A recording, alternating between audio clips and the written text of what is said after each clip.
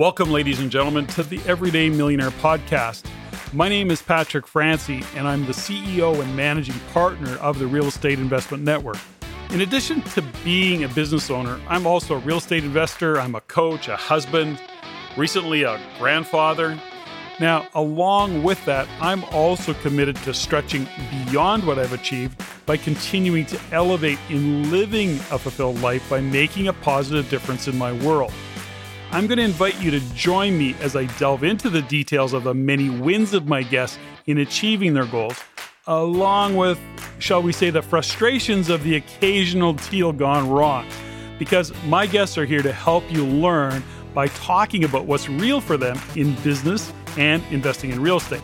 From the life they're now able to live to the person they've become along the way as they've pursued their dreams in having the freedom they've gained by building a sustainable financial future for them and their family.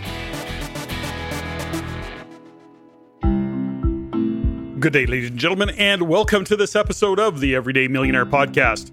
Before I introduce my guest, I'm going to start like I always do by first thanking you for listening in, for your support and the feedback you provide us on the show, as well as to encourage you to send your comments, your suggestions, or your questions directly to me at ceo@reincanada.com. That is ceo@reincanada.com. And if you're inclined, I'd really appreciate it if you were to share the show with your friends, your family, other people you know, and yes, even people you don't know. Share the show and comment on iTunes, Stitcher, SoundCloud, or whatever platform you happen to use to listen in. And while you're at it, please follow us on the Everyday Millionaire Facebook page. So thanks again for the feedback you provide the team and I. It's definitely appreciated. Now, this is a pretty special episode, and we're going to get on with the show. We look at business, we look at real estate, co-ventures, money, friendship. We all know that when things are good, life is great. There are few worries, no headaches, or just a few. But what happens when things go off course, when there's a divergence in the view of the world, of agreements, of values, of priorities? As partners, the world changes. When friendship and business deteriorate to be unworkable. Well, in this episode, you can listen in as my old friend and real estate co-venture partner, Jared Hope, joins me to share some insights into our experience and of what happened for him and I. Today, literally after more than 2 years, a period of time where Jared and I did not speak, and we only communicated through text and email. Now we're back, reflecting on why and how things went so wrong, healing old wounds, we hope, cautiously talking about future possibilities, and in the spirit of helping others, which drives us both, we're sharing some of what we learned and the work we've had to do to begin to get back on track. Today, Jared's a very, very accomplished business owner and real estate investor. He's a speaker, he's a business coach, but he's actually far more than any of that because the work he's done to become the man he is today leaves little doubt that Jared is most proud of the journey he's been on and who he has worked and evolved to become as a husband, as a father, as a leader, and as a friend. I invite you to listen in today as Jared and I share and talk about what can happen when life happens, when business happens, when big egos clash, and when things go wrong. Enjoy the show. Jared Hope, welcome to the Everyday Millionaire Podcast. Patrick Francey, thanks for having me. You're back. It's good to be back, man. We got a lot of stuff to cover today. We are sitting here out at the poolside studio, and it's a very warm day, and I have what's left of a beer. You don't. Yeah. No, I got to be sober when I'm having this conversation. Yes, exactly. Me too. But it doesn't stop me from having a beer. We got a lot of ground to cover. Now, for some of the listeners, they're going to know you or they're going to know of you, but they're going to know you because you've been on the Rain stage many times over the years. Many are familiar with the fact that you are my business partner. You're one of my business partners. You were my real estate partner. What do we want to say? We went off the rails for a while as partners. Lots to learn in that, lots to share in our lessons along that way. And we're back on the rails and have kind of grown, renewed, realigned. Yeah, Yeah, I don't know if I'd say we went off the rails. I would just say we maybe took a detour. And, and I look back at, our relationship and our partnership and the Rain relationship and my relationship with that.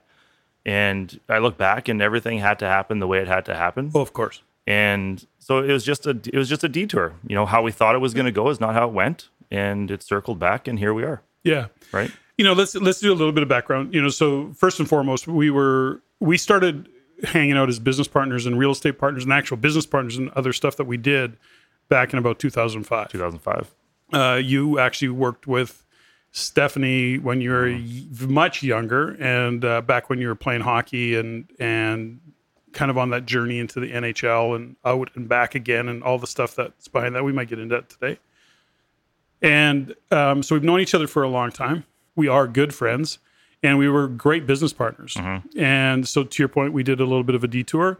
There were certainly times where you pissed me off, and I don't think I ever pissed you off. Many times you've pissed me off. No, never, ever have you. I know, it never happened. So but we learned a lot in that. And that's part of what, because both you and I as coaches, and we're going to talk a little bit about that, but both you and I as coaches, as educators, as real estate investors, as business owners, part of each of our callings, we talk about being a contribution to others, the growth of others. That's part of what drives us both. So this is also us being really out there in terms of telling the truth about what happens in joint venture partnerships and relationships and what can happen and how do you rise above that, how we rose above that, if you will. And because it's not easy. It's not like the truth easy. Is, like when we got into our first partnership back in 2005, I never would have thought it would have went the way it did. No. And no one ever sat there and said, here's the watch out for this and structure it this way. And I just assumed that we were going to be married forever. Yeah. And I just assumed that it was just going to be roses and rainbows and lollipops. Yeah. And when we reunited, it's like, it just didn't work out like that. It didn't. But here we are today. We want to talk real estate. We want to talk about the lessons that we learned as partners, but we also want to talk about what you've been up to the past couple of years and the journey that you've been on, because I think it's important to understand that, first and foremost, you're incredibly accomplished in real estate. You've grown a significant portfolio. You've grown a significant property management company. You've grown a significant coaching program that you're hitting it out of the park. And so you've done a lot. You're renovating, you're flipping, you're doing like everything that, well, I shouldn't say everything that, you're doing a lot of things that people dream of doing in the world of real estate.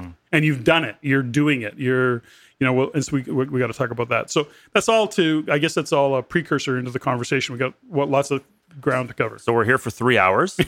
Yeah. And no, we're not. We have a pizza coming. No, it's totally good. So if you hear that munching in the background, totally. we'll just pop another one. Yeah. Okay, so we don't want to go too far off and digress. But anyways, that's a little bit of the context for the meeting or for for this particular podcast and this interview. Let's just kick it off and talk about, you and I bought a lot of real estate over the years, primarily or almost exclusively in Grand Prairie at the time, because Grand Prairie, Alberta was really going hard. We bought that portfolio. We then got into managing it ourselves because of the size of the portfolio. It made sense to do it at the time. And we had the challenges along the way. Now, where do we want to enter the conversation? Because we can pick it up from there. We learned a lot from that. You learned a lot from that. We started the property management business out of that. You then took it to the next level. I exited that business. You then took it to the next level. Well, let's set the context just a little bit. So I own 152 rental properties. I've bought and sold over 400. I've renovated over 130. Like I have done a lot. And when we started off on our real estate journey, I think we partnered up, and I had about 13 by the time we entered each other's space. And from you, we brought in partners, and we just grew. Yeah. And we're specializing in Grand Prairie, and it got to the point where we had to combine like my stuff and your stuff. We had about 100, and that was around 2008. And 2008 come global recession. We hit this massive like downturn, and the economy and the rents drop, and everything starts changing, to the point where we were literally forced to bring stuff in-house.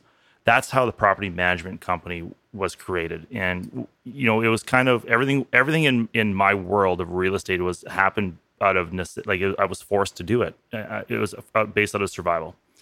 And so that's, you know, so that's kind of the context of how we got into the property management and how we built our portfolio. And our first lessons came in 2008, which really started to stress and test our joint venture partnerships, not you and I, but with our partners. Because there's lots of lessons that we taught ourselves in 2008, 9, 10, right? Yeah.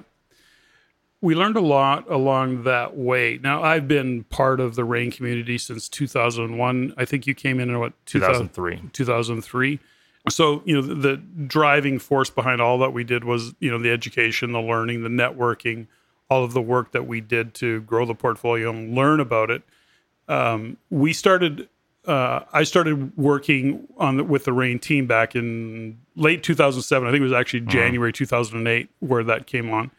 You started coming on stage in terms of educating 2010, and you started cutting your teeth in terms of education, speaking, bringing a lot to the room, bringing your experience to the room, and speaking from stage and sharing your experience along the way with that. So we now go ahead. We're 2019.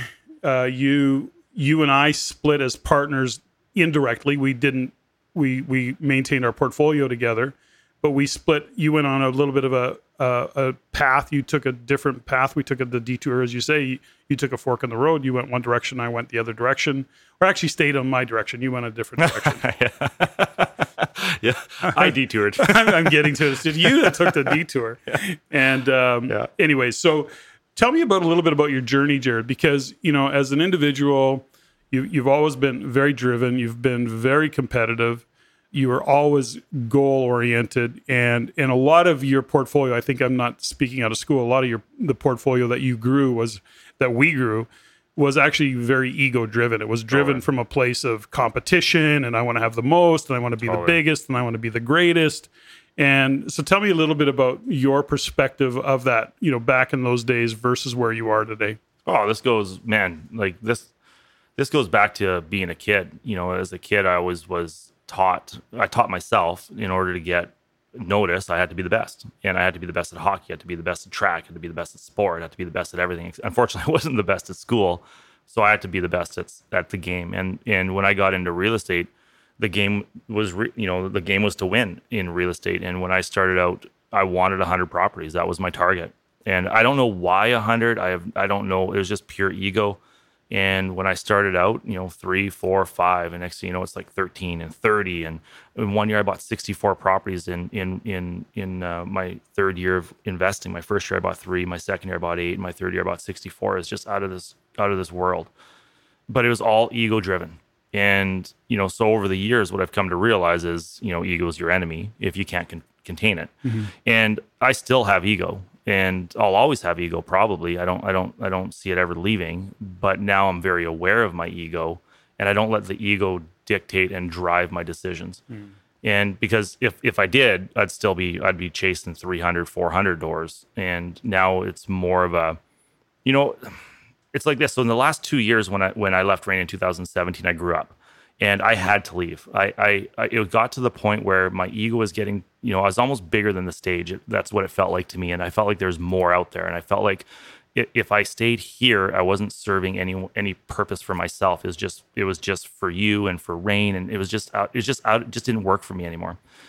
So when I left, I grew up, you know, and I had to realize that what you brought to the table in our partnership, what RAIN was bringing to, because I took it all for granted. And that was my ego. So in the last 2 years, I've gone off and I've created my business. I've rebranded my business, and I have staff now. I have 19 full-time staff, and essentially I have 19 kids. And so the level of responsibility that shows up from that it's massive, that I never experienced before, because I was always, you know, I was on your stage and I was on the RAIN stuff, and I never really had my own responsibilities, if that makes any sense. So the split of the partnership, first of all, our partnership never split because we still had our real estate. We still had that structure in place that never swayed. We had our joint venture agreement. We had our structure. Everything was still there. What what split was our friendship, Our relationship sure. split. Yeah.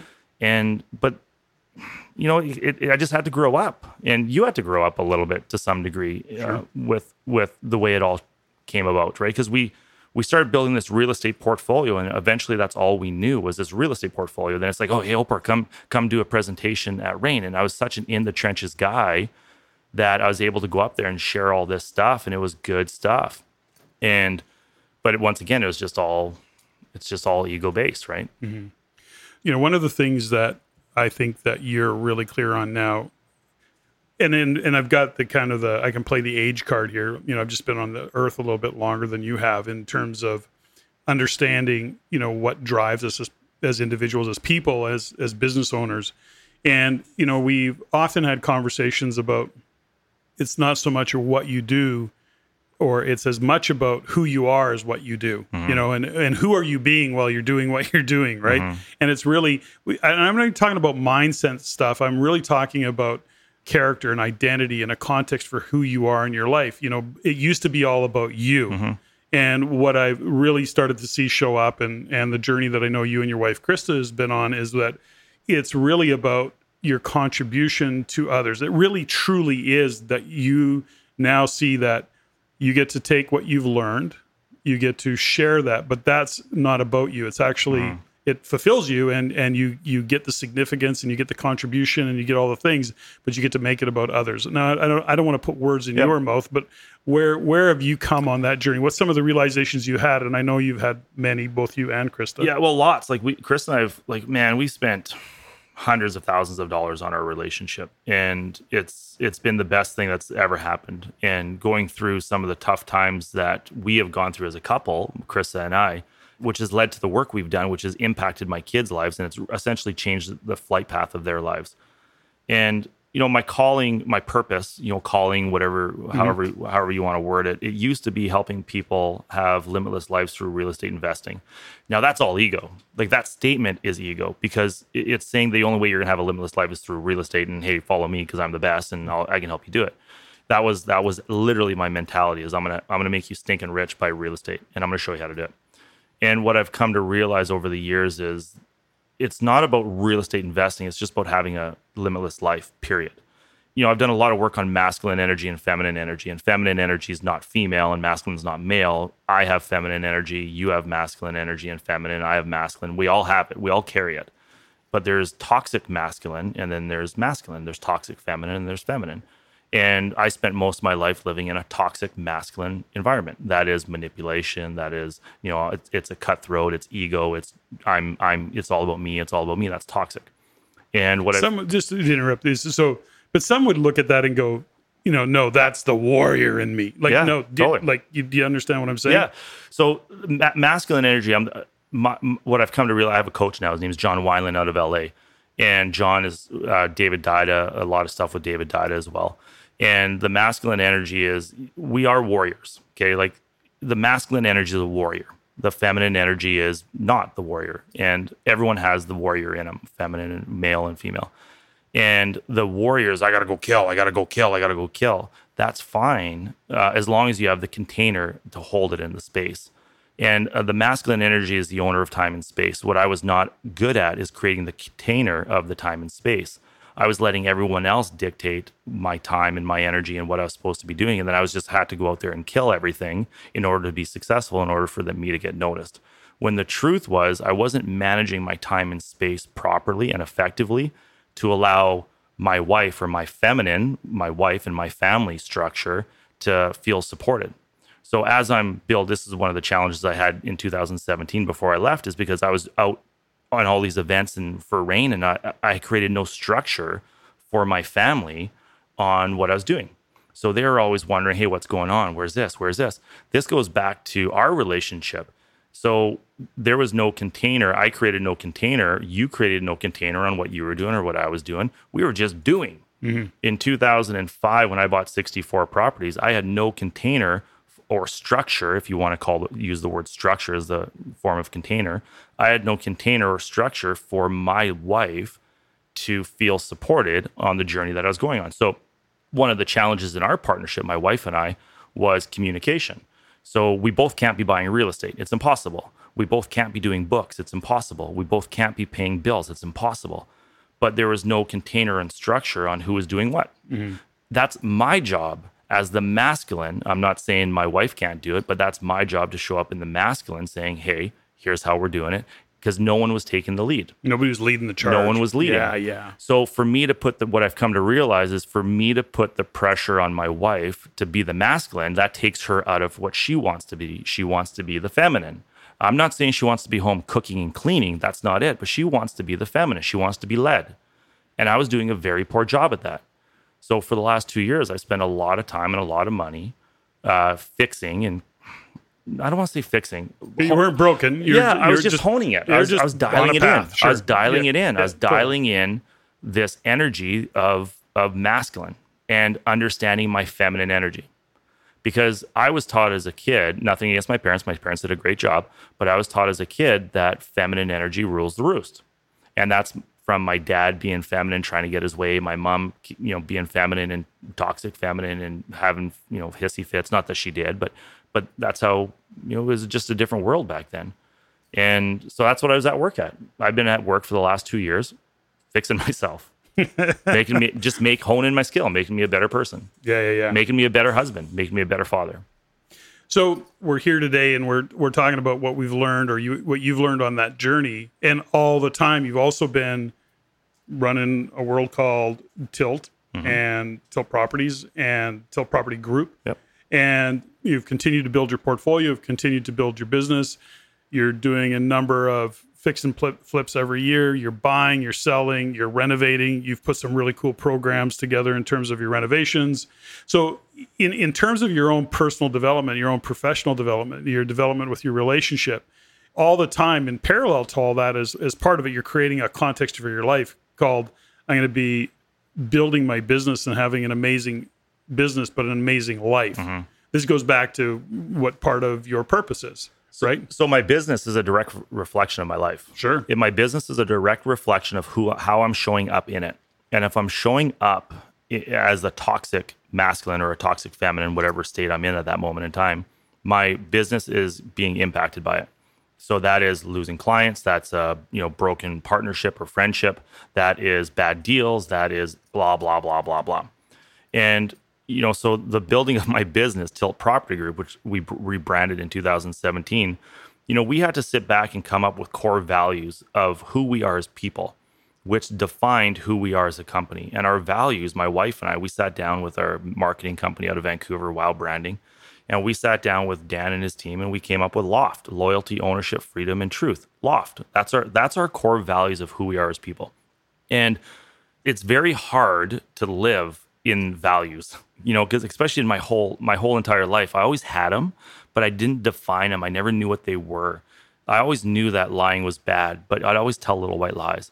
I always knew that, freedom was possible, but I always had a low ceiling. I never thought I'd actually achieve it, to the point where even when I had it, I never knew I had it.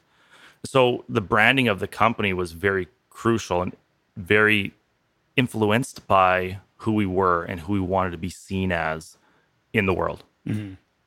There's I've always referred to it, or I shouldn't say always, but for many years in the work that I've done, because you knew Michael Reynolds as well. And of course he pocket dialed me the other day. Michael Reynolds did? Yeah, so I was driving. Kidding. Yeah, I haven't talked to Mike in years, right? Yeah. Because we did work with him and so on and so on. Anyways, I was driving down the road and my phone rings. I'm like, Michael Reynolds. And I didn't have my Bluetooth set up. So I don't text and drive or anything like that. Of course Nobody does that. Yeah. So I looked at my phone. I didn't answer it, but he must have pocket dialed me because he didn't leave a voicemail. Well, it's interesting. So Michael, if you're listening to this, make sure you call me back. Yeah, exactly. Call him back. So, Michael was very, very influential, very wise guy and a wise man. And one of the many tools that he gave me was having a context for your life. What is your context for your life? Like, who are you? How are you defining? Who are you in the context of your life? Number one. Number two is, are you willing to be misunderstood in the context of your life? Because as soon as you divide it or define it, it's going to get tested.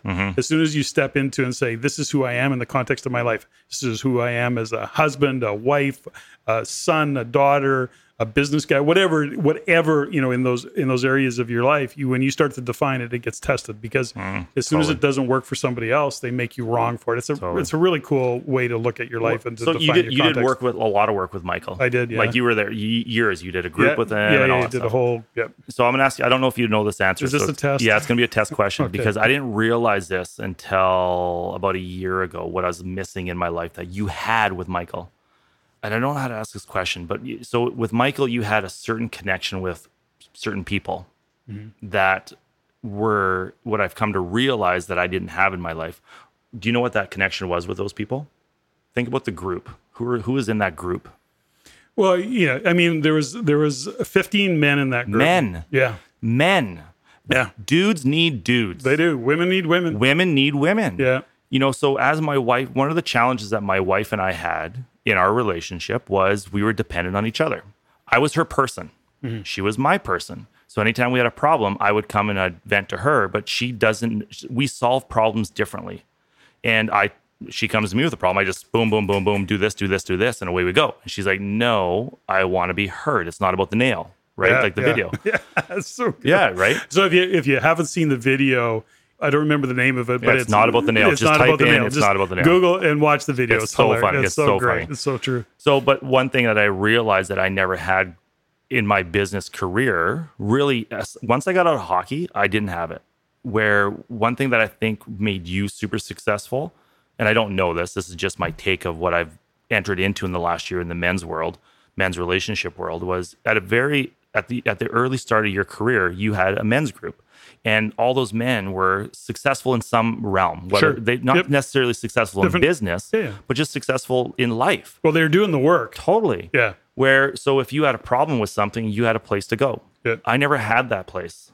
And looking back now, man, I was going out for beers with buddies and we were having many beers, and all of a sudden we're venting about problems, and it's just like we're solving it the wrong way. Yeah. And, when looking back, if you had a solid men's group and it's like, hey, I'm thinking about doing this. No, dude, that's stupid. Don't do that. Do this. And, it's just a higher level of accountability. We can go off on different tangents around that, but, back in that time, it actually created the relationship that I have with my wife, Stephanie, got so absolutely powerfully strong because of how I evolved as a man in the relationship, because I actually had a context for defining myself in that relationship. The men that I was surrounded with, the one great thing about that is even this many years later, and I haven't crossed paths with a number of those guys, some of them are still good friends. And I don't even mean good friends like we hang around together, but I can pick up a phone connected. Tomorrow and I could enter a conversation as if we had never parted, even though a couple of those guys I probably haven't seen for 5 or 6, 7 years. And so that's always an interesting part, an interesting place for a guy to hang out. But that's not easy. Mm-hmm. When you actually do that level of work, and I'm really blessed. The one thing that Rain gives me is a lot of really, what am I going to call it? I don't want to call it close friendships, but really close acquaintances, like people I've gotten to know over the years, where I actually see and have great conversations with RAIN members across the country, and I've gotten to know them really quite well. Mm-hmm. And it's actually, I go, wow, there's a lot of really evolved people in the community. So I'm blessed to be able to have that connection with a number of people. But that's a lesson that you were taught by Michael years ago. Years. And, I'm 41, and I didn't learn that until I was 40. And I didn't realize how important friendships were. Not like there's different types of friendships. Like I'm not talking friendships I go get drunk with. I'm talking about true men, like true friend, like connections where, they're like-minded people. And, that's that's the community of RAIN, like what you said, there's, you're not going to like everybody, you're not going to get along with everybody, but you're going to make connections in that group that are going to support you on the journey that you're going down. And a message that I want to get across to people is it's very important that dudes have dudes and women have women, and that's their people. That is your community of support. Yeah. With Stephanie and I used to joke at that time. Like, I mean, I did that work literally 30 years ago. It's hard to believe, but Like I can't believe you're 70. Man. That's unbelievable. So it was that, but back in that, at that time, we got it was unheard of, but it was unheard of back in the time. It was really, and Stephanie really led the charge in that way. But the we used to joke, and we'd get into, the spats that husbands and wives get into, and I'd actually learn to say to her, Stephanie, maybe you should phone some of your women. Yeah. Right. Totally. And because this was going nowhere, I knew that I wasn't the right space for her to be speaking into, and I couldn't hold space for her. And I went, yeah, that became kind of the thing that I could do. And I was saying it in a way that was not sarcastic, or it was just the truth.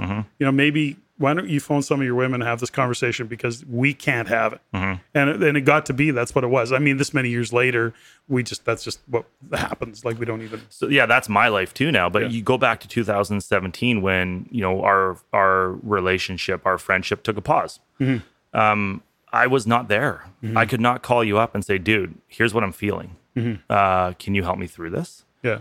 No, I was taught to fight. Yeah. I was taught to win. I was taught to go slay the dragon. Yeah. And for me to come and express to you some of the concerns and frustrations and challenges that I'm having, not a chance, man. Sign of weakness. That would be weakness, vulnerability. Absolutely. Yeah. And I didn't know how to be vulnerable. Yeah. That would be showing your weak side, which would make you, that would be like dangerous. It's unheard of. I can't do that. Yeah. Because something bad's going to happen if I do that. Yeah, but isn't it interesting in that maybe that would be interesting to know, is that given how well you know me and who I am in that space, it's interesting is that you didn't see that. But that's probably being a dick too. Yeah, but I was probably being a dick too, right? Totally. Well, you were stuck in your stuff. Yeah, going through my own shit. Totally. Rain's going through their stuff. You're trying to evolve it and grow it, and you're doing your stuff. And and I have other influences too, right? Yeah. No, Huge you have your partnership. You have staff. You have yeah. Stephanie. Not that Stephanie's great, by the way. Yeah. But you have other things. She's a rock. Yeah. You have other things going on. Yeah. So this is where the disconnect starts happening in our not our business, but our relationship. Yeah. Where you have all this stuff going on, and you and I were, in 2015, if I would have got remarried, you would have been my best man. That's that's how good of a friend you were to me. And in 2017, it got to the point where you had other stuff going on. I was getting busy with my stuff, that the conversation started changing. But I was going into ego, and I didn't know that. I had no idea. Because whatever, I'm stuck in that time, and I'm stuck in the mud, but I'm sliding into my ego, and we start drifting apart. You're making up some version of a story on what's happening because you're busy with your stuff. I'm making up a version of a story, which none of it's true. No story in the world is true. It's all bullshit. It's all bullshit. So that's kind of how it happens. And next thing you know, it's like, dude, I'm done. So for listeners, I don't know if you're getting anything out of this podcast, because we always are coming from a place of, we're willing to have the conversation, and really it's we hope people get something out of this and learn something from it. That's always my driving factors behind all these conversations that I have. But, we both have recently read the book Extreme Ownership, where, there's no blame, there's no complaint. You own 100% of all of it. So as we're sitting here talking and having this conversation, I have to look back and go, where am I responsible? Like, I don't have any blame for you. I literally don't have any blame of you in the breakdown of our friendship and in the relationship of even of our business, in reflection, because that's the work that I've done. And the realization is that, where did I not step up and go, stop? Because it was like the clash of the titans, like, in some regards, like, you got your back up, I get my back up. It's like, fuck you. Okay, well, fuck you. And then it's like, next thing you know, we're gone, right? And so it's some version of that. So, and so we get past it. We put the value of our relationship ahead of all of that. And we grow as men, we grow as husbands, we grow as business people, and I think probably we grow as partners and friends again. Because our commitment really is to the relationship ultimately. So we go on the detour. Yeah. I don't know. Sure, we'll call it a detour. No, we did. No, totally, man. Like we didn't come off the rails. And so you take a fork in the road. I keep going straight. You veer off and then circle back. Mm-hmm. That's really what it was. Well, listen, man, it took me 2 years to get to the point that I could talk to you. Yeah. Because I was so stuck in my shit. Yeah. And I had to work on it. Yeah. Like I had to work on, part of the problem is though I had you on a pedestal. I had you on this pedestal that you were this father figure and you were never going to hurt me and you were always going to take care of me. And I was your kid. And just maybe that's how we started out our relationship. And because that's kind of your presence, right? You're this masculine dude. And that's what I was looking for. And I didn't know that. Like I didn't know that at all at the time. But looking back on it, I can absolutely sit there and say I had you on a pedestal. And the only way to leave was I had to knock you off. And I had to leave. And, hence the detour.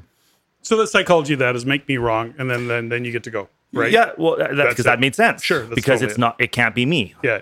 You know what I mean? Like, I'm not wrong. Yeah. And, so you talk about, what are the listeners getting out of this? Well, there's lots of good messages in here. And it's from structure. Our JV agreement was solid, so our real estate was protected. So we had some good stuff in place.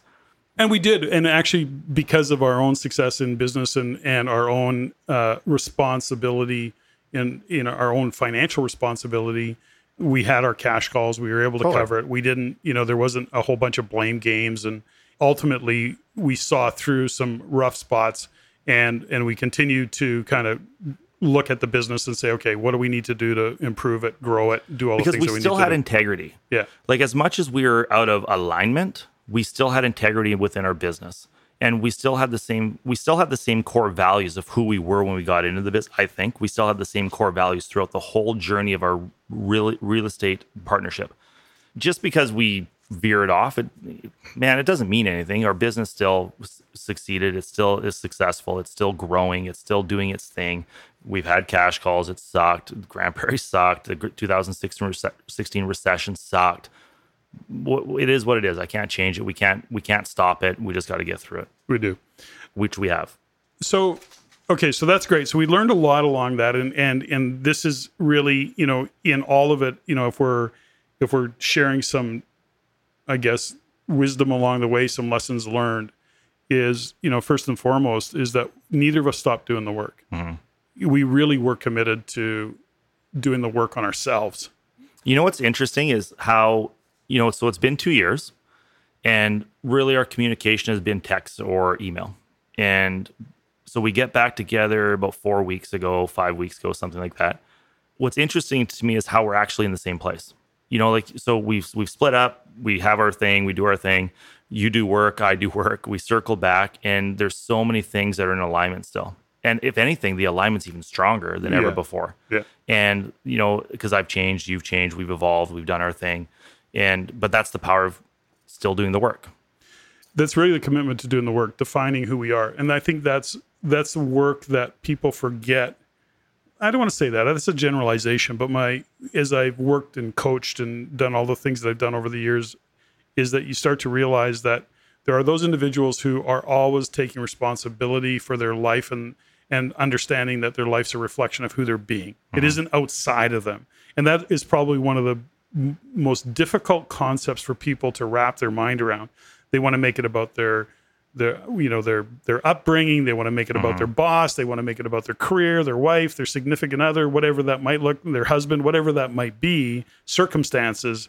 And without just looking at it and saying, I got to own that my life is a reflection of who I'm being. So what have I got to change? I agree with you 100% because I know what you're talking about. I've done so much coaching. I've my coaching program, and what I've come to realize from my coaching program is most people think that it's normal. They just think that that's just the way it is. They don't know different. They don't know any different. And I'm going to give you an example. I have a couple that is in our coaching program, and we do a lot of stuff we do with couples. I love couples because I've built my business with my wife, and my wife is my best partner, period. And without her, we wouldn't have been able to do it. That's the truth. So when we work with couples, and there's this one particular couple that we're working with, and so I'm like, guys, you got to do some work with Chris. So they're like, no, we're good. I'm like, I get you're good. I get that because that's what you know. But there's something called great. There's a different level. do a couple personal coaching calls with Krista. They come back to me. They do about 3 or 4 calls with Krista. Every month they do these calls. They come back and they're like, I cannot believe how great our relationship is now. And they just got a little taste of it. Right. Because everyone normalizes things so fast. And they're just normal. It's just normal. Well, that's just the way it is. But there's another level that what I've come to realize is a lot of people don't know how to get to it. And they think by reading a book, it's going to do that. Well, unfortunately, reading a book doesn't give any context to the words on the book. And you read the words however you've been trained over your years. You hear them through a filter. Absolutely. So there's your filter. You decipher it. And you take away something different than maybe someone else might. Yeah. And that's where coaching comes in, whether it's life coaching or family coaching, therapist, whatever it is. How-to coaching. Absolutely. I mean, coaching, period. Yeah. Absolutely. Yeah. You have your coaching program. Stephanie and I have been approached so many times. I mean, Stephanie does quite a lot of coaching and has over the years. I mean, we were actually talking about that earlier. She's on her journey to the 3rd Olympics as a mental performance coach, as an athletic performance coach. And her game is the mental game. And, the one thing that's been interesting about all the work that Stephanie's done over the years is that she's really been the rock. I've been the guy that's kind of strayed off of path. And she's just like this anchor that puts up with me. I don't know sometimes how, but then she sucks me back and goes, okay, hold on here. And she's, you bump up against the wall of Stephanie's. It's like, you don't want to do that. No, you don't want to do that. She's pretty clear. So the point is that, so when you learn about, what have you learned in your coaching program? Here's why I do coaching, but it's not, it's not forefront for me. And I don't do a program per se. I do lots of coaching with RAIN members and I do some stuff in that regard. Do you find that people are coachable? My frustration lives in that people want coaching and then, so Stephanie has a thing, right? Like where if you want Stephanie to coach you, like it's hard to even get a hold of her. So you gotta want it. Yeah. Because that's part of her filter. It's to go, people want coaching, but they're freaking not coachable. Yeah. It's just bullshit. So I agree with that 100%. And very few people are actually coachable. You're an athlete. You're a former athlete. Yeah. And arguably you're still an athlete. But you're very coachable. Mm-hmm. I'm really coachable. And that's one of the things that we've developed and we've learned how to be coachable, because to be coachable, you got to park your ego, and it's interesting is that I'm going to give you this is totally off track, but one of the biggest, most impactful moments I had, because I was not always coachable, but there was a time in my life where I wasn't coachable because I actually, whatever story I had, felt that I should know how to do it. Yeah. And totally got it. So I've never had that feeling. Yeah. Yeah. So you go, how, now this many years later, you go, how stupid is that? Yeah. What is the conversation you're having in your head that would actually say that, you hire a coach because you don't know how to do shit. And then they tell you what to do and you actually push back or you don't do it. And then you bitch about them because they're like a poor coach. You're just not coachable. Now I'm so coachable that I think everybody's coachable. I think they just don't know how to be. Yeah. They just don't know how to hear it. That's profound. Everyone has the ability to be coached. 100%. There's so much baggage that people come with. I have it. Everyone has it. Yeah. And it goes back to, one, you got to define what your why is. You got to have a strong enough why. And, most people's why is about money, and that just can't be it. Because when a roadblock shows up, it's just, I'm out. Mm-hmm. It's got to be in depth and personal. So I spend a lot of time on with my coaching clients defining that, because if you're clear on what your why is, what your purpose is, when a situation shows up, a problem shows up, you're going to get through it. So actually, I think people are coachable. I think people go about coaching them the wrong way. So with my coaching program, I don't spend a lot of time. I'm more of a go do this, go do this, go do this. We're here to get results. And I find that a lot of people spend more time with personal development versus results in let's say real estate, because that's what I specialize in. So what I do is I spend more time on the real estate stuff at first. That's kind of the lead. But the truth is there's actually an underlying message of personal development. And so I spend a lot of time with my clients talking about masculine energy, feminine energy, how to communicate with your wife, how to communicate with your kids. Because if you can't communicate with them and clean up that mess, you're uncoachable. and you're not going to listen to any of the advice that I give you or tell you when I tell you to do stuff. You're going to push back. Now, I'm okay with pushing back if you're looking for clarity. What I'm not okay with when you become uncoachable is when you push back thinking that you know more than the person you're hiring to tell you what to do. Well, I think you point out something that's really important, is that part of what you just described there is that to apply the coaching that you're taking, you have to be in a position to change the environment to actually apply the coaching. So at a corporate level, one of the things is that, corporations will send their management teams off and they'll spend weekends doing stuff and they'll do all this work. And then the management team will come back into this environment that they can't actually apply what they learned, and then, it's irrelevant. And then, then everybody's pissed off because whatever weekend or whatever coaching program or whatever didn't work. Well, it's actually, it was very good, but you didn't create the environment for it to be successful. Yeah. So that's called a container. They didn't create the container for them to have results. Sure. And it's no different than, communicating with my kid. My kids they're super coachable. They just got to be spoken to or led the way that they're going to get the results that I want them to get. It's a form of manipulation. Like we were talking about this earlier. It's about leading a conversation with somebody so they hear it and then they do it. And that's what a good coach does. Speaking to their values. Speak to their values. Yeah. And in my world, it all comes back to what your why is. Why are you? Because it doesn't have to be real estate. Most people I find are getting into real estate for all the wrong. They think it's easy. We'll call real estate a vehicle to an outcome, but it's not like you're getting in a Porsche and driving it. Yeah, absolutely. It doesn't work quite that way. And in fact, if you get into real estate, you're not getting into a Porsche for like 15 years. Yeah. Because real estate is a get rich slowly. Yeah. It's not a get rich quick. Yeah. It's not like, man, I've been in this. I bought my first property in 2003. It's 2019 right now. So it's been 16 years. Yeah. And in the last 2.5 years, we finally got to the point where we're pretty flush. Our portfolios are good. We're making cash flow. We're flipping houses. I have 19, 20 staff. I have it seriously took 15 years for us to actually, but along the way, we're going to talk about some of these mistakes that we made. I probably could have achieved it in about 10 years, but it took me 15 years to do it. Well, I think, and I want to, so we'll go back to one fundamental thing in the coaching part of it, and this is, you and I both know this, is that, and that's why you do a lot of couples work, because without both people involved, it's almost impossible to. Totally. It's not going to work. It's not going to work. And that's where Krista, in your case, comes in, because Krista's awesome as well as a coach, and she can really pick up the slack on the other side of that. So you're very how to get it done, A, B, C. You got lots of business experience. You've learned a lot around leadership, and you've learned a lot around supporting people to be good leaders or great leaders.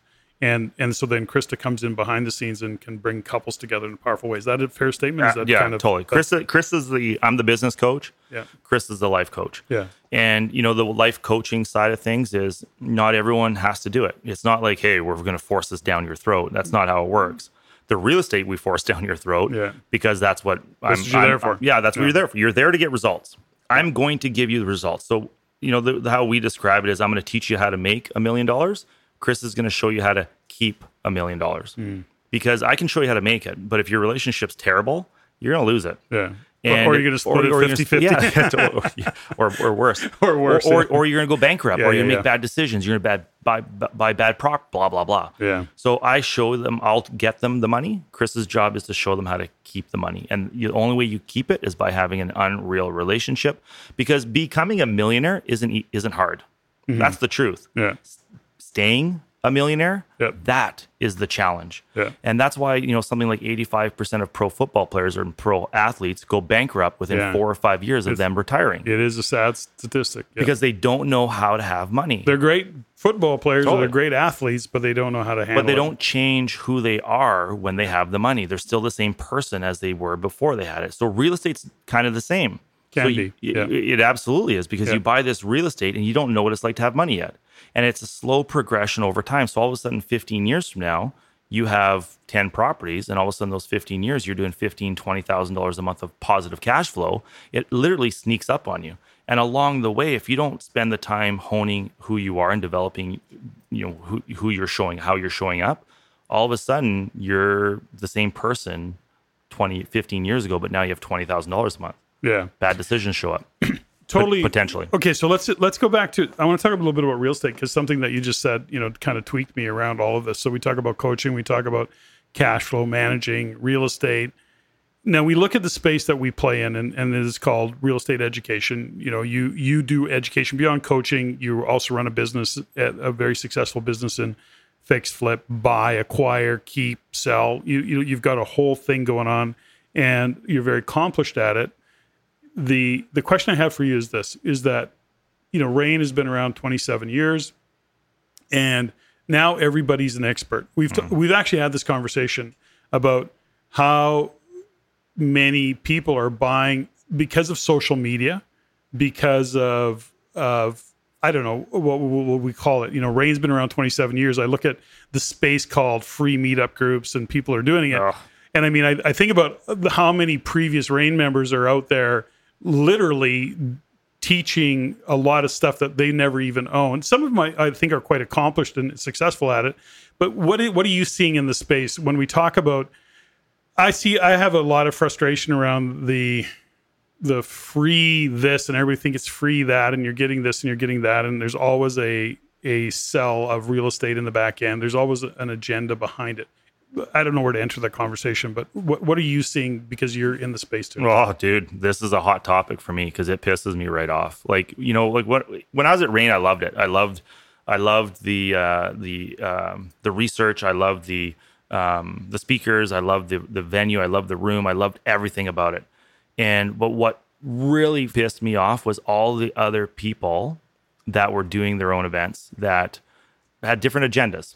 They were trying to get deals out of the room. They were trying to sell into the room. They were trying to sell product into the room. It was just like drove me mental.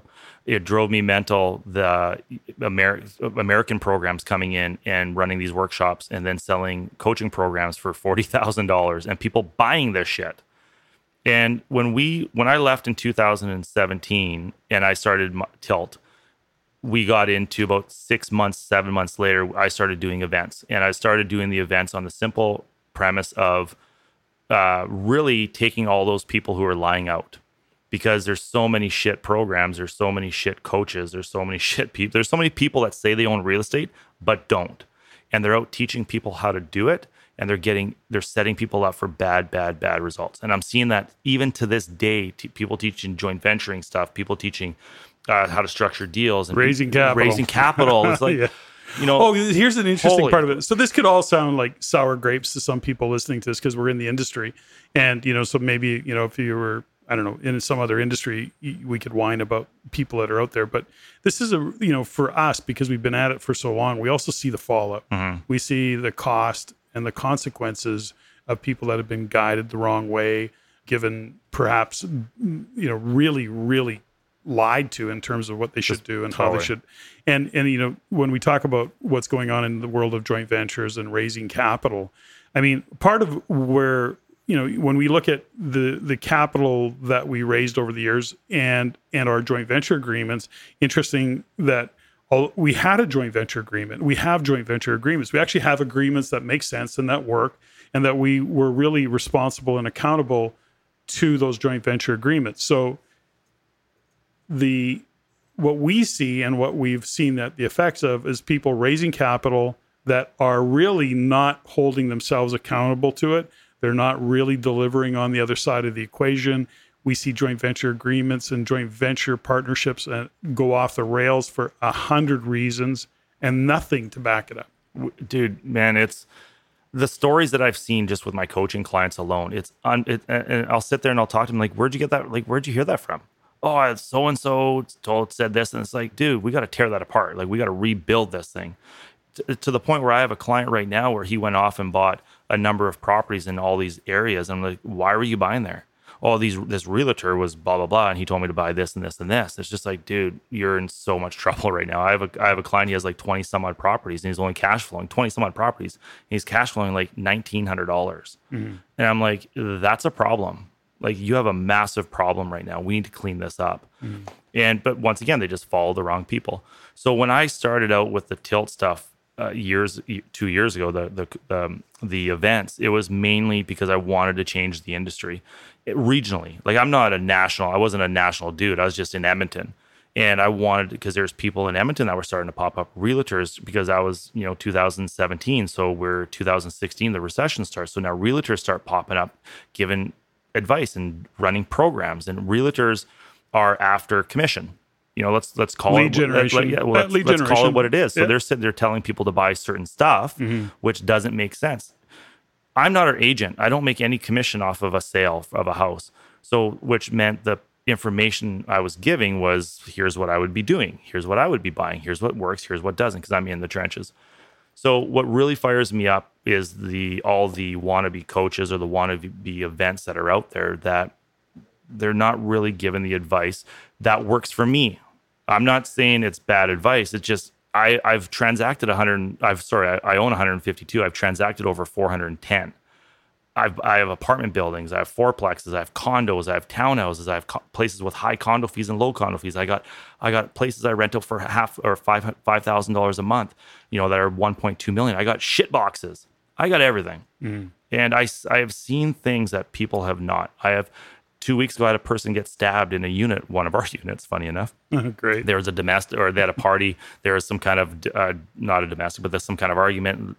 And the lady pulled out a knife and stabbed another one in the hand. She put up her hand and stabbed her in the hand. It was just, like, I've seen so much stuff that I can prevent a lot of people from making those mistakes that I made on my own. Yeah. And I mean, you have the property management company with, whatever, you've got, 400 or 500 doors that you guys manage. And so you also learn a lot from that. I think the part of it that where I see is that social media in every industry is interesting. And especially over the past couple of years where who do you believe? What do you believe? It's like global warming or environmental change or whatever phraseology that's going to be used is I can be a vegan versus don't eat meat, eat meat, eat only vegetables, whatever it might be. So there's so much, I can get evidence to support anything I want to support. Totally. Anything. So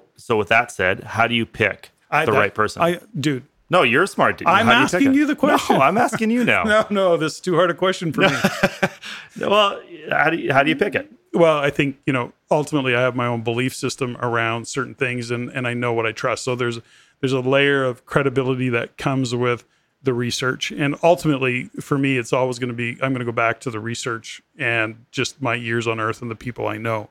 So I'm going to make decisions that are educated. I'm not one to follow a shiny thing. I can go off course for a bit, but I don't chase shiny things. I don't chase the next greatest, best thing. And so, and I've been around and I've spent enough money and it's cost me enough money to know that there is no get rich quick. All right. So get it. So you're 20 years ago. No, hang on, you're a lot older than that. So let's go 50 years ago. Settle down. So you're 10. No, kidding. So you're 25 years old. Yep. You're 30 years old, and you're just getting started in real estate, and you have social media. Like it's today. It's in this world. In this world. What do I do? How do you pick that coach or that program or that group to follow? How do you determine who to follow? Because there's lots, man. There's so many. There is so many. So how do you pick it? Well, how do you know? For me, it's I'm going to follow the leader. So in other words, I want somebody who's in the trenches. It's one of the things. So for us, what's the track record? Is it real? This was an interesting. I've recently read Robert Kiyosaki. I really dig a lot of Robert Kiyosaki stuff, and he recently wrote a book called Fake. And he talks a lot about fake this, fake that, fake teachers, fake assets, fake money, fake. It's actually quite it's actually really a great book. But one of the things that he talks about and what he's always hammered the school system for not teaching people about money and the reasons they don't do that, and it's kind of an interesting concept. But ultimately, he uses the example. He goes, kids go to university and let's say they're learning accounting, and you look at that accounting teacher and you say to that accounting teacher, how much accounting have you done? Like, did you run a business? Did you have a career in accounting? No. So they're really teaching you the theory of accounting and not the intricacies of, application, because they're just being teachers. Now, that's not to make them wrong, but it's an example of, the individual that is teaching about real estate investing. And this is, I guess, where we can go with this, is that ultimately, what have you done? Like, have you really, really been in the trenches? Have you taken action? And I mean, one of the things that Rain has talked about many times over the years is who's on our stage, what have they accomplished? And we have a list of speakers across and that we've learned over the years that have done exceptionally well.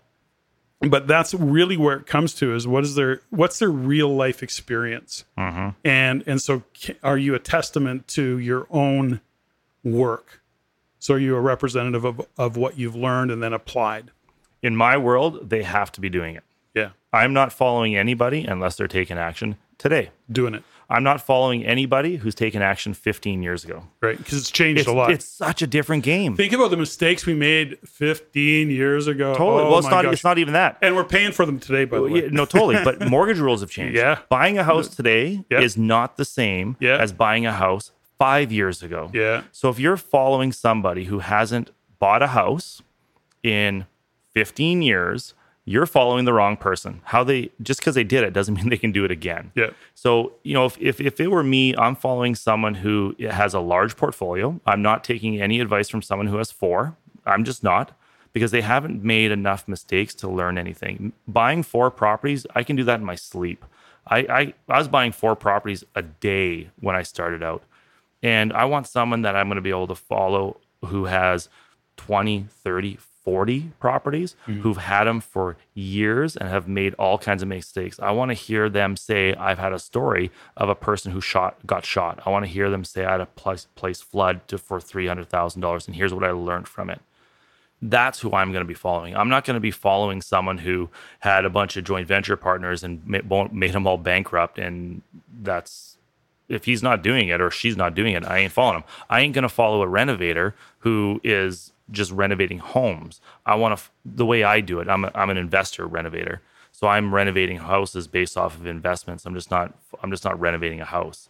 So I follow certain people who are actually doing what I'm achieving or aspiring to do. Yeah, it's interesting around all of that is that being current is really, really important, and we have to qualify a couple things. You're talking about individuals who are going to be in the trenches doing work. So that's not to say that if you're investing in real estate that you don't look at other opportunities to invest in real estate.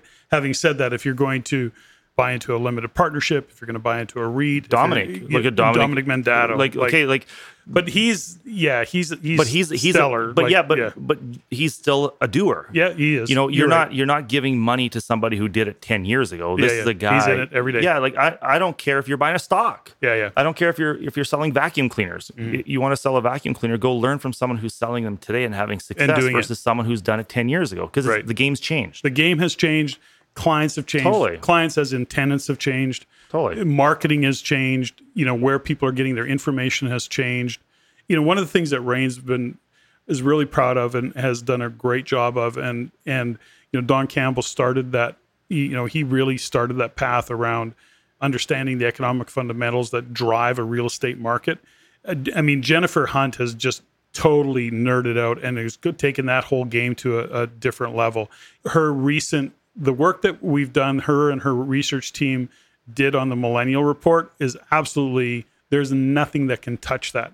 Now, you talk about the up and coming cohort of millennials and the effect that that's going to have on us as rental housing providers and who we have to cater to and who we have to consider as our clients going forward.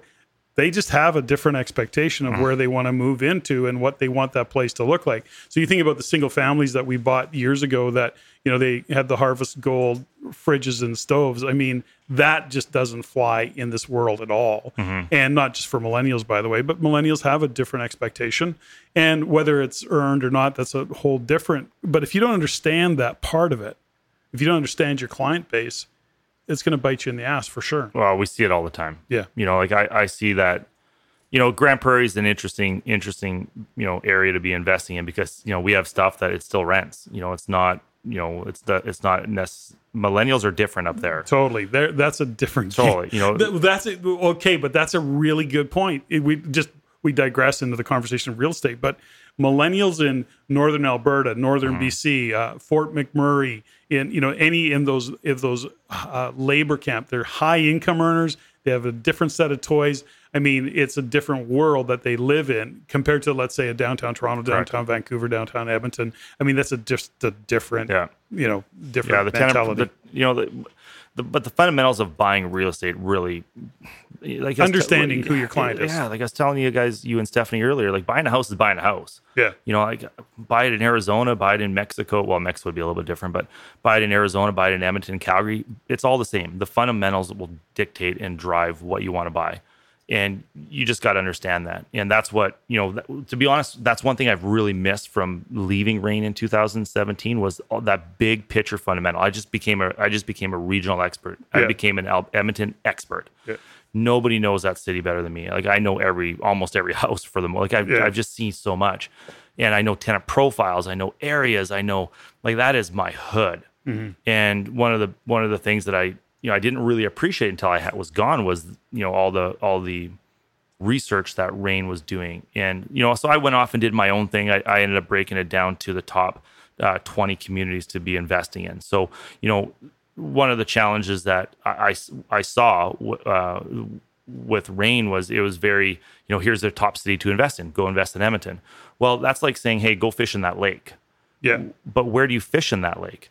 So what I was seeing was a lot of people coming into Edmonton, and then they get tied into a realtor that is selling them a house, and takes them off on a different path. Yeah. So and how many times do we see this? And I'm not bashing any agent. The truth is, agents are attached to a commission, so you have to be very careful. And if you're going to use an agent to buy an investment property, my strong advice, is to use an agent who actually owns investment properties versus following someone who's buying the very first one for you. Yeah. And so then people are coming in and they're buying properties in, say, the northeast side of Edmonton, or they're buying an area, in downtown in the shady on the wrong side of the Ice District. Because the Ice District is on the south side of 104th. Yeah, it's not on the north side of 104th. Don't go north, right? So you go north, all of a sudden it's like, wow, way different world. What's going on here? Yeah. But so many people are coming in and buying $80,000 condos on the north side of 104th on the Ice District, on the wrong side of the Ice District, wrong side of the tracks. We're on the other side of the tracks. They're like $400,000, $500,000, $600,000, right? Yeah. So it's just, so it was saying to go fish in that pond is the wrong thing to do. It's like, hey, go fish in that pond. Here are your fishing holes. So that's what I was able to do because I live in that world. So we were able to come back and say, here's the top 20 places you want to be investing in. Here's why. Here's your tenant profile. Here's this, here's this, here's this, here's this. And, so that's one of the things that I'm able to do because I own that city. I don't own it, but you know what I mean? Yep. That's your hood. Yeah. So tell me, what do you see as the biggest block for real estate investors that are, whether they're just getting started? Well, let's just start there. For those individuals that are trying to get started in investing in real estate, or maybe they own one or two doors. So let's say early on in their real estate investing, what are some of the, I don't know, I don't want to call it mistakes, but what are the missteps? Why are they getting stuck? What are you seeing as the challenges that they're facing today?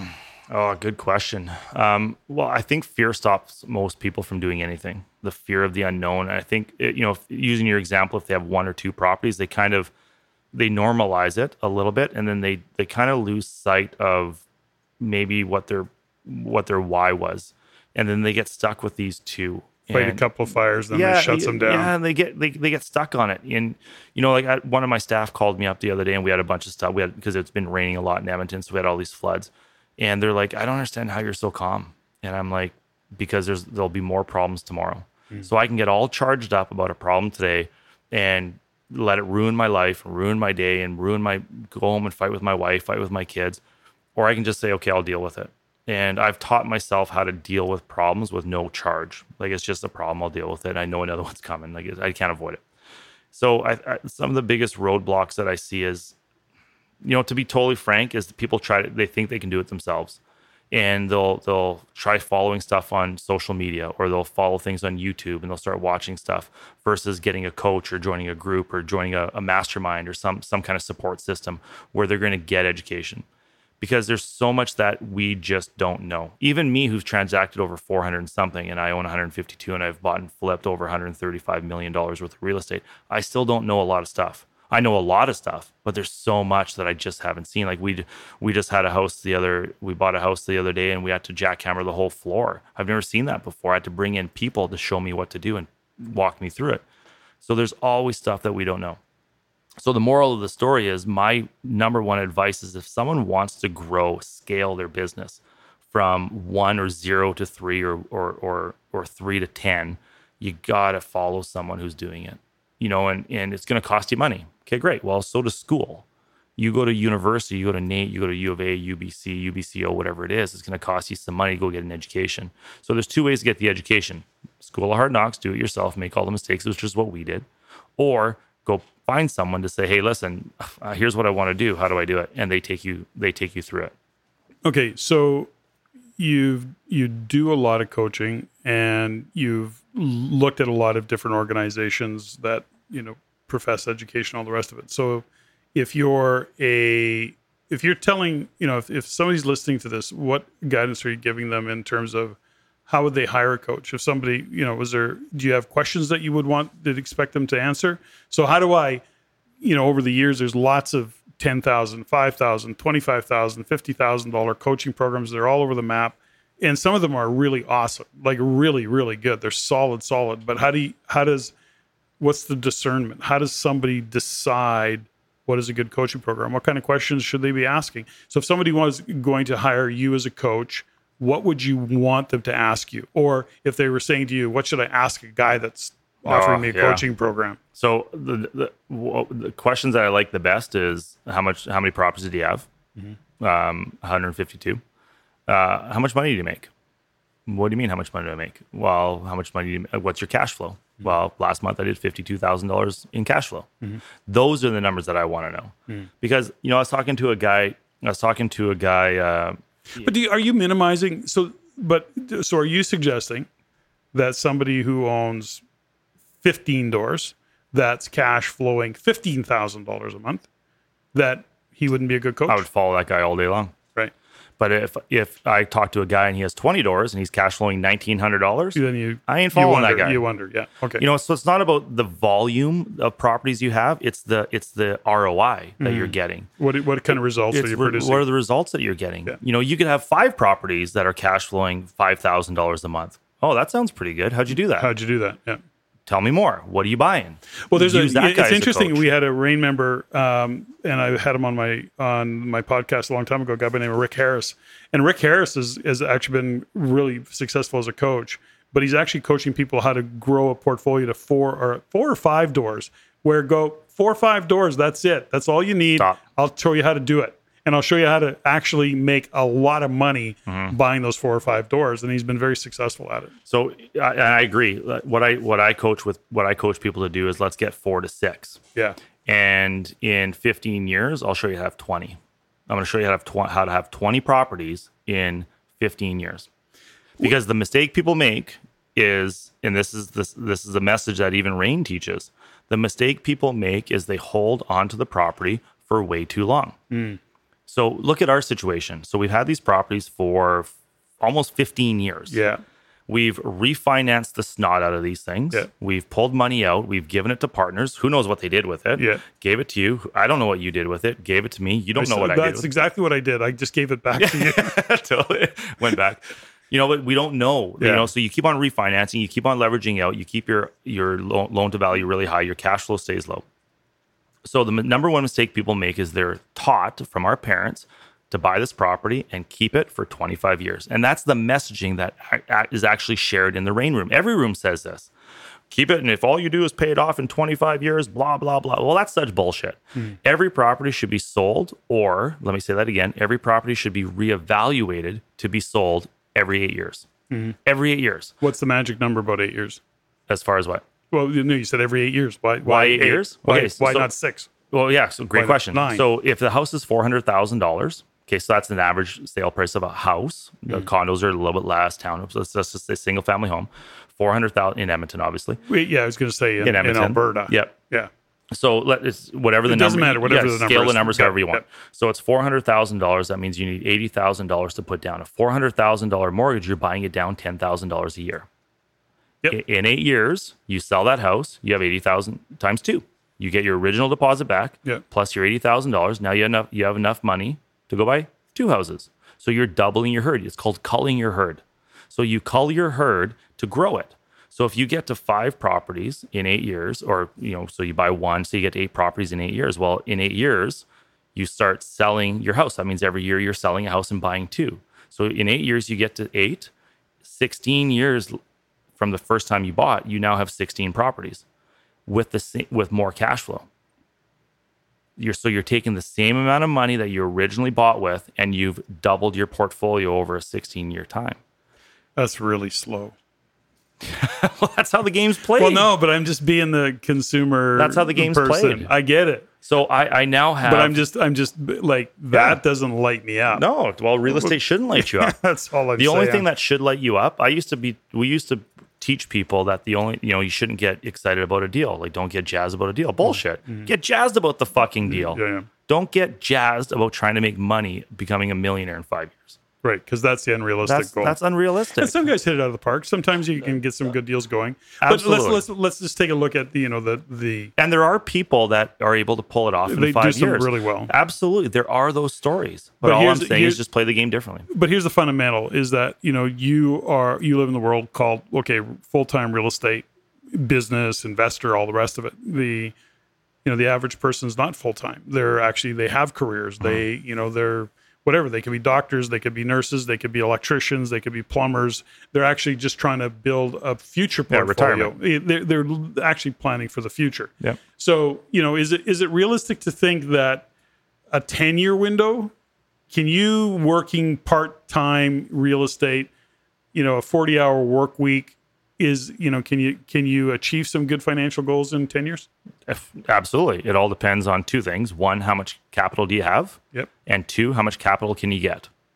So that's what it comes down to. Yeah. So, and there's another fundamental thing that one of the biggest breakdowns that I think, and so I asked that question because, ultimately you have to look at what your real estate goals are. Totally. And you got to look at your age. Yeah. Age plays a big factor. Well, it does. Too. But also am I buying real estate for future income, or am I? Yeah. Do I need it today? To do it today. And this is probably an industry annoyance of mine, is that people come in the belief that they're going to make $1,000 a month cash flow and they're going to live off $1,000 a month cash flow, which is, oh gosh, really, just park that $1,000 a month, put it back in the property bank account because you're going to need it. So there's that fallacy, is that don't live into an illusion of that. So future income versus income today. And it's 2 totally different strategies. What you're looking at a deal totally, you're actually constructing deals differently. And, we look at a renovate and flip, that's for income today. Or that's a drug. That's a quick hit. That's a quick hit of income, right? So yes, you can make a lot of money doing that.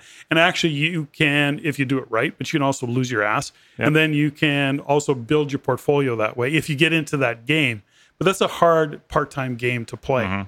Right? So we talk about different types of investing. If you've got capital, you can actually be the capital partner on somebody who has experience. So if I look at you, Jared Hope, and I go, okay, Hoper's got, he's got a track record, he's doing deals, he knows what's happening. I'm going to say, okay, I'll tell you what, I'm going to put $400,000 in, go buy cash for that house. You're going to flip it over 6 months, and you're going to renovate it. You're going to flip it 6 months, 3 months, whatever your numbers are, depending on how quick you're doing the flip. What's the return on my investment? And we decide. That would be one play. Correct. You would probably take that 400,000 and go, no, I don't want 400. Give me 200 here, 200 here. We'll do 2 houses. Yeah. Go financing. And totally. Right. But the point is that is another way to generate income investing in real estate if you have some capital. There's so many ways, man. There's so many ways to make money in real estate. But this goes back to following the right people.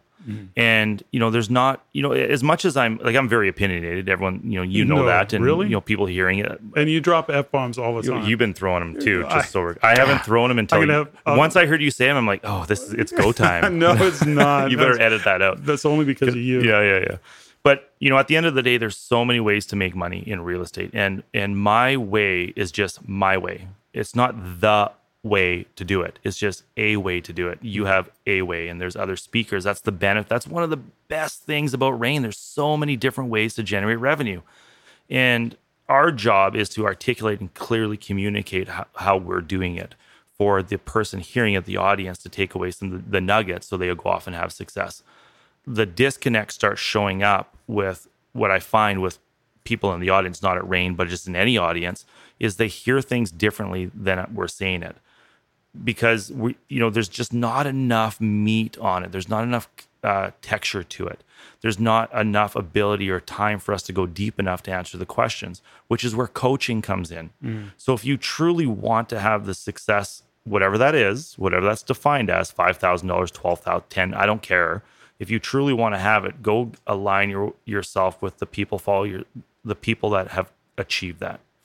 Ask the tough questions. Totally. Don't drink the Kool-Aid and chase the shiny thing. I sat down years and years ago. I sat down with this finance guy. He comes out to me, and I quit playing. I leave hockey and I get a settlement, right? So I get a little insurance settlement. And I sit down with this guy, and he's like, Jared, like, I'm going to make you $1 million or whatever the number was. I'm like, dude, that's so great. Like, I need it. I just got one question. How much do you make? And he's like, well, I haven't done it yet, but here we're going to do this and this and this. I'm like, dude, if you're not doing it for yourself, there's no way you're going to do it for me. And I walked out, and I ended up going with another guy who actually was doing it. And this guy I was doing it with actually showed me his finance. He showed me his books. And I'm like, dude, if you're showing me your books, you're doing it. Here's my money. And we ended up making a little bit of money off that, which was great, which goes back to follow the systems, follow the people that are working the systems at work, period. So where do people get stuck in the analysis paralysis? When do you know enough? Like, how do individuals take the education and then put it into practice? That's such a great question, man. Like, I don't even know how to answer that, because at some point in time, you either shit or get off the pot. At some point in time, you got to shoot the puck. If you don't shoot the puck, you're never going to score. You're never going to get a basket if you don't let go of the ball. And what I find with people is they're so worried about getting it right that it actually stops them from taking action. And one of the things that I do with my coaching clients is I actually have them do trial or mock portfolio. I'll make them build a mock portfolio. And what that means is this. So I'll make them go take a binder, and in that binder, they'll have many different tabs inside this binder. And they'll actually go, because they're actually building their confidence this way. So what they're doing is, because people won't take action because of fear, and fear is a direct result of a lack of confidence and not knowing something. So I'll get them to create this binder, and in this binder, they'll go look at 30 or 40 properties. So they'll actually narrow down the type of property that they want. Well, I'll have them look at single-family houses with no garages, single-family houses with garages, 1,500 square foot, 1,800, suited, townhouses, duplexes, everything. And then they'll actually say, here's the MLS, here's notes on things I liked about it, things I didn't like about it, here's the tenant profile, here's how many Starbucks, Tim Hortons, here's Walmart's, here's everything that's in the area, here's why I would buy it, here's this and this. Here, if I were to buy it, here's what I'd offer on it, blah, blah, blah. This house, then they'd come back and say, this house sold for this. So they're actually building a case. It's a case study. So what happens over the course of the 5 or 6 months of them doing this, their level of confidence slowly starts creeping up, to the point where they're clearly defined on what they're buying. They know exactly what the purchase price is. They know exactly who their client is, so that when something shows up, it's like, yeah, I got it. I'm going to go do this. They don't even think about it because it comes second nature. So what happens with people is they get stuck in analysis paralysis because they don't have they don't have the experience to get out of it. So by giving them this binder, this task, they're actually getting the experiences to go get a result, which gets them out of the analysis paralysis. Yeah, you got to do the work, and at some point you got to start to move forward. So which goes back to your why. If your why is clean and clear enough, you're going to go put in the time to do that. I think there's another part of the conversation, just because we've both seen and over the years people that just get stuck. Yeah, the education is never going to be enough. The deal is never going to be the right deal. There's always a reason not to take action, but there also has to be a fundamental understanding that at some point, to your point, you got to shoot the puck. If you look and you're assessing it and you're asking, you have to start asking yourself the question, why aren't I taking action? Really? And so when do you reach out for help? When do you reach out for guidance? And that's where a little bit of, people get a little bit, they get stuck in this. I don't want. I feel like I should know more. I'm embarrassed to ask the question. I feel so stupid because I'm talking to somebody who has 10 doors. I should know more. Like, they have a whole story. Then they have a whole story around why they actually can't ask for help. Mm-hmm. When you're in your programs that you've run over the years and the people that you've worked with over the years, what do you see often, and how do you help people get over that hump? I mean, you work them through, you just described an exercise that you put them through, but what else is stopping people? What is behind that?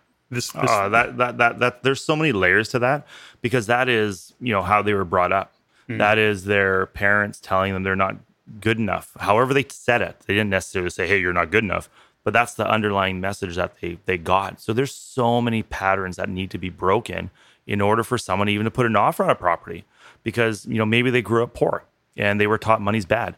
Maybe they grew up thinking that real estate is the worst thing to own.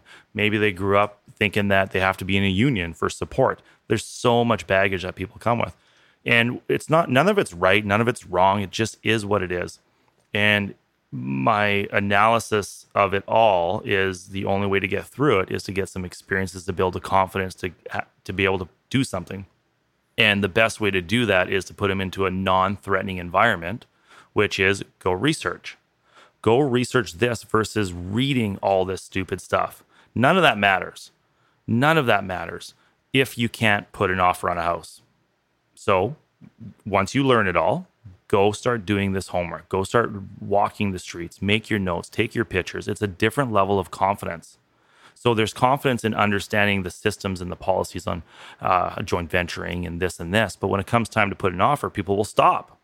Oh my God, I'm going to fail. I don't know what I'm doing. What if I don't get the right price? And then I see people, they're negotiating on a house and, they're $3,000 apart. So, but then they stop negotiating on the house. They're like, this is bullshit. I'm paying too much. The win is the house. The win is not getting it for $3,000 less.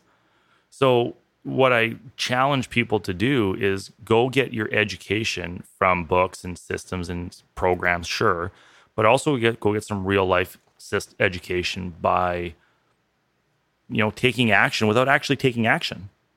You know what I mean? You're not actually going out buying it. You're just going to go research it. It's interesting is we had a conversation, and in the decision-making process, right, you just decide, and then it leads into another decision, and it leads into another decision. So there's all sorts of ways that we can get into the world of making decisions and moving forward. J.G. Francoeur, his decision-making process is he gets a little bit of information and he just jumps. Yeah. Like, he's the guy that jumps out of an airplane and then builds a parachute on the way down. I'm like that too. And you are absolutely that way. So I'm not recommending that, but there is a place where when you can develop that attitude, and then you just have to have the confidence that you can actually build the parachute. Totally. But go back to the binder. That binder system, that analogy of the binder, which is a true thing that we do. That binder system is the confidence to know that when you jump, that you have a parachute and it's going to open. So one of the common problems that I see people make is, when they're stuck in analysis paralysis, is because they have too many options in front of them. They don't know if it's a condo, townhouse. They don't know this. They have all these things. They just don't understand. So by creating this binder, doing this research, it actually cleans up the types of properties that they're going to look for. So the number one thing you need to start with is how much money do you got? If you're looking for suited houses that are $500,000 and you only have $40,000, well, that math doesn't work. You're not going to be able to do that. So there's a lot of things that have to start at the start, or have to happen at the start. The binder then cleans it all up. Okay, so as we wind down the show, I'm going to teach that stuff just so we're clear. Like, this binder thing's gold. Okay, we're going to teach it. It's gold, man. Okay, well, no, it works. I'm excited. It cleans it up. I'm excited. So for people that are in the Rain Room, familiar with Rain and interested in doing some events, we'll, I'm going to have Jared back on the stage real soon. What do you want people to know? Like, let's just give some last minute advice. What's some of the top tips? Do you have some right now? Because we've just riffing off this. We actually had no plan for this particular interview. We literally said, let's just go with it. Yeah. Let's just be full disclosure. Yeah. Let's just figure it out. Totally. So I just want to tap into your experience. What's your top 1, 2, 3 tips for taking action, moving forward in real estate? In 2005, I started working with Don. I was working with Don every single Wednesday. Don Campbell. Don Campbell, sorry. Yep. I was meeting with Don Campbell every single Wednesday at 11 o'clock, 11 to 11:45. Him and I did a call for a year. I bought 64 properties that year. 64 properties. The first year I bought 3, and then I bought 8, and then I bought 64 when I was following somebody. Were they all the right properties? No, they weren't. I wasn't asking the right questions. Don was leading it, no problem. I just didn't know what I didn't know. And so the number one advice I would strongly give is go follow somebody, a system, go follow somebody. If you can't afford a coach, great, go get into a system that has all of the supporting stuff that you need to get success. Do not try to do it yourself, period. And it's a tough business because in this business, you can lose so much money if you make a mistake. And I'm not talking your deposit. If you buy the wrong property, a condo, for example, you went and bought a condo. I know people who bought condos in Northeast Edmonton, $298,000 today, maybe $150, maybe $160. Mm-hmm. But they were buying these properties. They didn't know what they were doing. They were following the wrong people at the wrong time, buying the wrong product in the wrong area. Yeah, and in Edmonton, you talk about Edmonton condos. I've just got such a do not buy a condo. Never buy them. Especially in Edmonton. I mean, you look at Toronto, Vancouver. There's certainly markets, even downtown or Edmonton. I mean, there's certainly places to buy condos. So it's not that don't buy them, but you got to really pay attention to what's going on with condos because of all of the reasons. And some of the reasons that we've seen over the years develop is new condos. It's a new condo, and condo fees are only $125 a month. Okay, well, where are they going to be in 5 years from now? The one thing you know about condo fees is they only go up. Totally. And then, is it a rental building? Is it a, primarily owner-occupied building? Like, there's so many things to consider. Well, and then the condo board changes rules, literally overnight. Literally. So there's so many things to consider in a condo. That's just a little button of mine. And then, of course, there's always the cash calls that come with condos. Mm-hmm. And I hear that story time and time and time again, where special assessments are happening all the time, even on newer buildings, because whatever code wasn't followed, whatever. Well, look, there was just a building that just got shut down there in Fort Saskatchewan. In Fort Saskatchewan, huge deal. You're seeing it all, and there was one a little while ago in Leduc. They literally, it was only 5 years old, and they tore it down. Well, Fort McMurray was a big deal. Well, that was huge, crazy. And I don't remember that particular. They're still not. That's gosh, how many years ago? That 5-7 years ago. Yeah. They're still in court with it. Well, they tore the buildings down. Yes, but now they're being sued. Right, but guess what? In the meantime, they're still paying mortgages. They're still paying mortgages. I have a buddy who has 2 or 3 up there. Man, oh man, that's painful. Yeah. So that's a different. We go off on a different tangent. I interrupted you. Were you giving some good advice, sage advice before I interrupted you? I was giving unbelievable advice, buddy. Yeah. Okay. No, the advice is just how to get started and what to do. And my strong advice. I look back in 2003 when Krista brought us to our first rain event, and back then it was called a Quick Start. And we went to and that was we came because of you and Stephanie. Yeah. And we went to that, and Krista signed us up, and I had no interest in doing it. I didn't want to do it. And I look back to this day, I'm super, super glad in 2003 we joined, because I would not have the life that we have today. Understand this: real estate is a get rich slow game. It is not a get rich quick. And the other piece of advice I'd give people is invest dependent on your age. Because if you're 25 years old, you know what? You can go 20% down, 80% loan to value. If you're 55, your window's a lot shorter. I would advise going 30, 35% down. Go for stronger cash flow, less risk versus a higher ROI, because the game's played differently depending on your age. Jared, thanks so much for being on the show. Thanks for circling back and getting back on the right track. You're back on the path. Thanks for having me back. That detour was painful. Yeah. Anyways, so we have some fun and we have some laughs about it. It's good to have you back around. Thanks, buddy. Tilt. Now, is it just because if people are asking, do you still offer your coaching program? Yeah. Is it through Tilt, or what is your coaching program? Yeah, it's through Tilt Property. So if they just went to my website, www.tiltgroup.ca, there's on the tabs up top, there's an education, which is our coaching program. It's an 8-month program. I got two different programs. I got what we call an elite program, which is more of a hand-holding one-on-one, more money. And then I got a group program, which is 10 to 12 students, couples. And it's what I'm doing is I'm creating a community. Are you insistent on couples, by the way? No. If there is a couple, I want them both. Yeah. But there's singles. I got lots of single dudes and single women that come in and do it. It's not a dating thing at all. It's just so clear. But there's singles for sure. But if there's a couple, I don't want the husband just to come or the wife just to come. They have to come as a couple because we're such a big promoter on building the business together.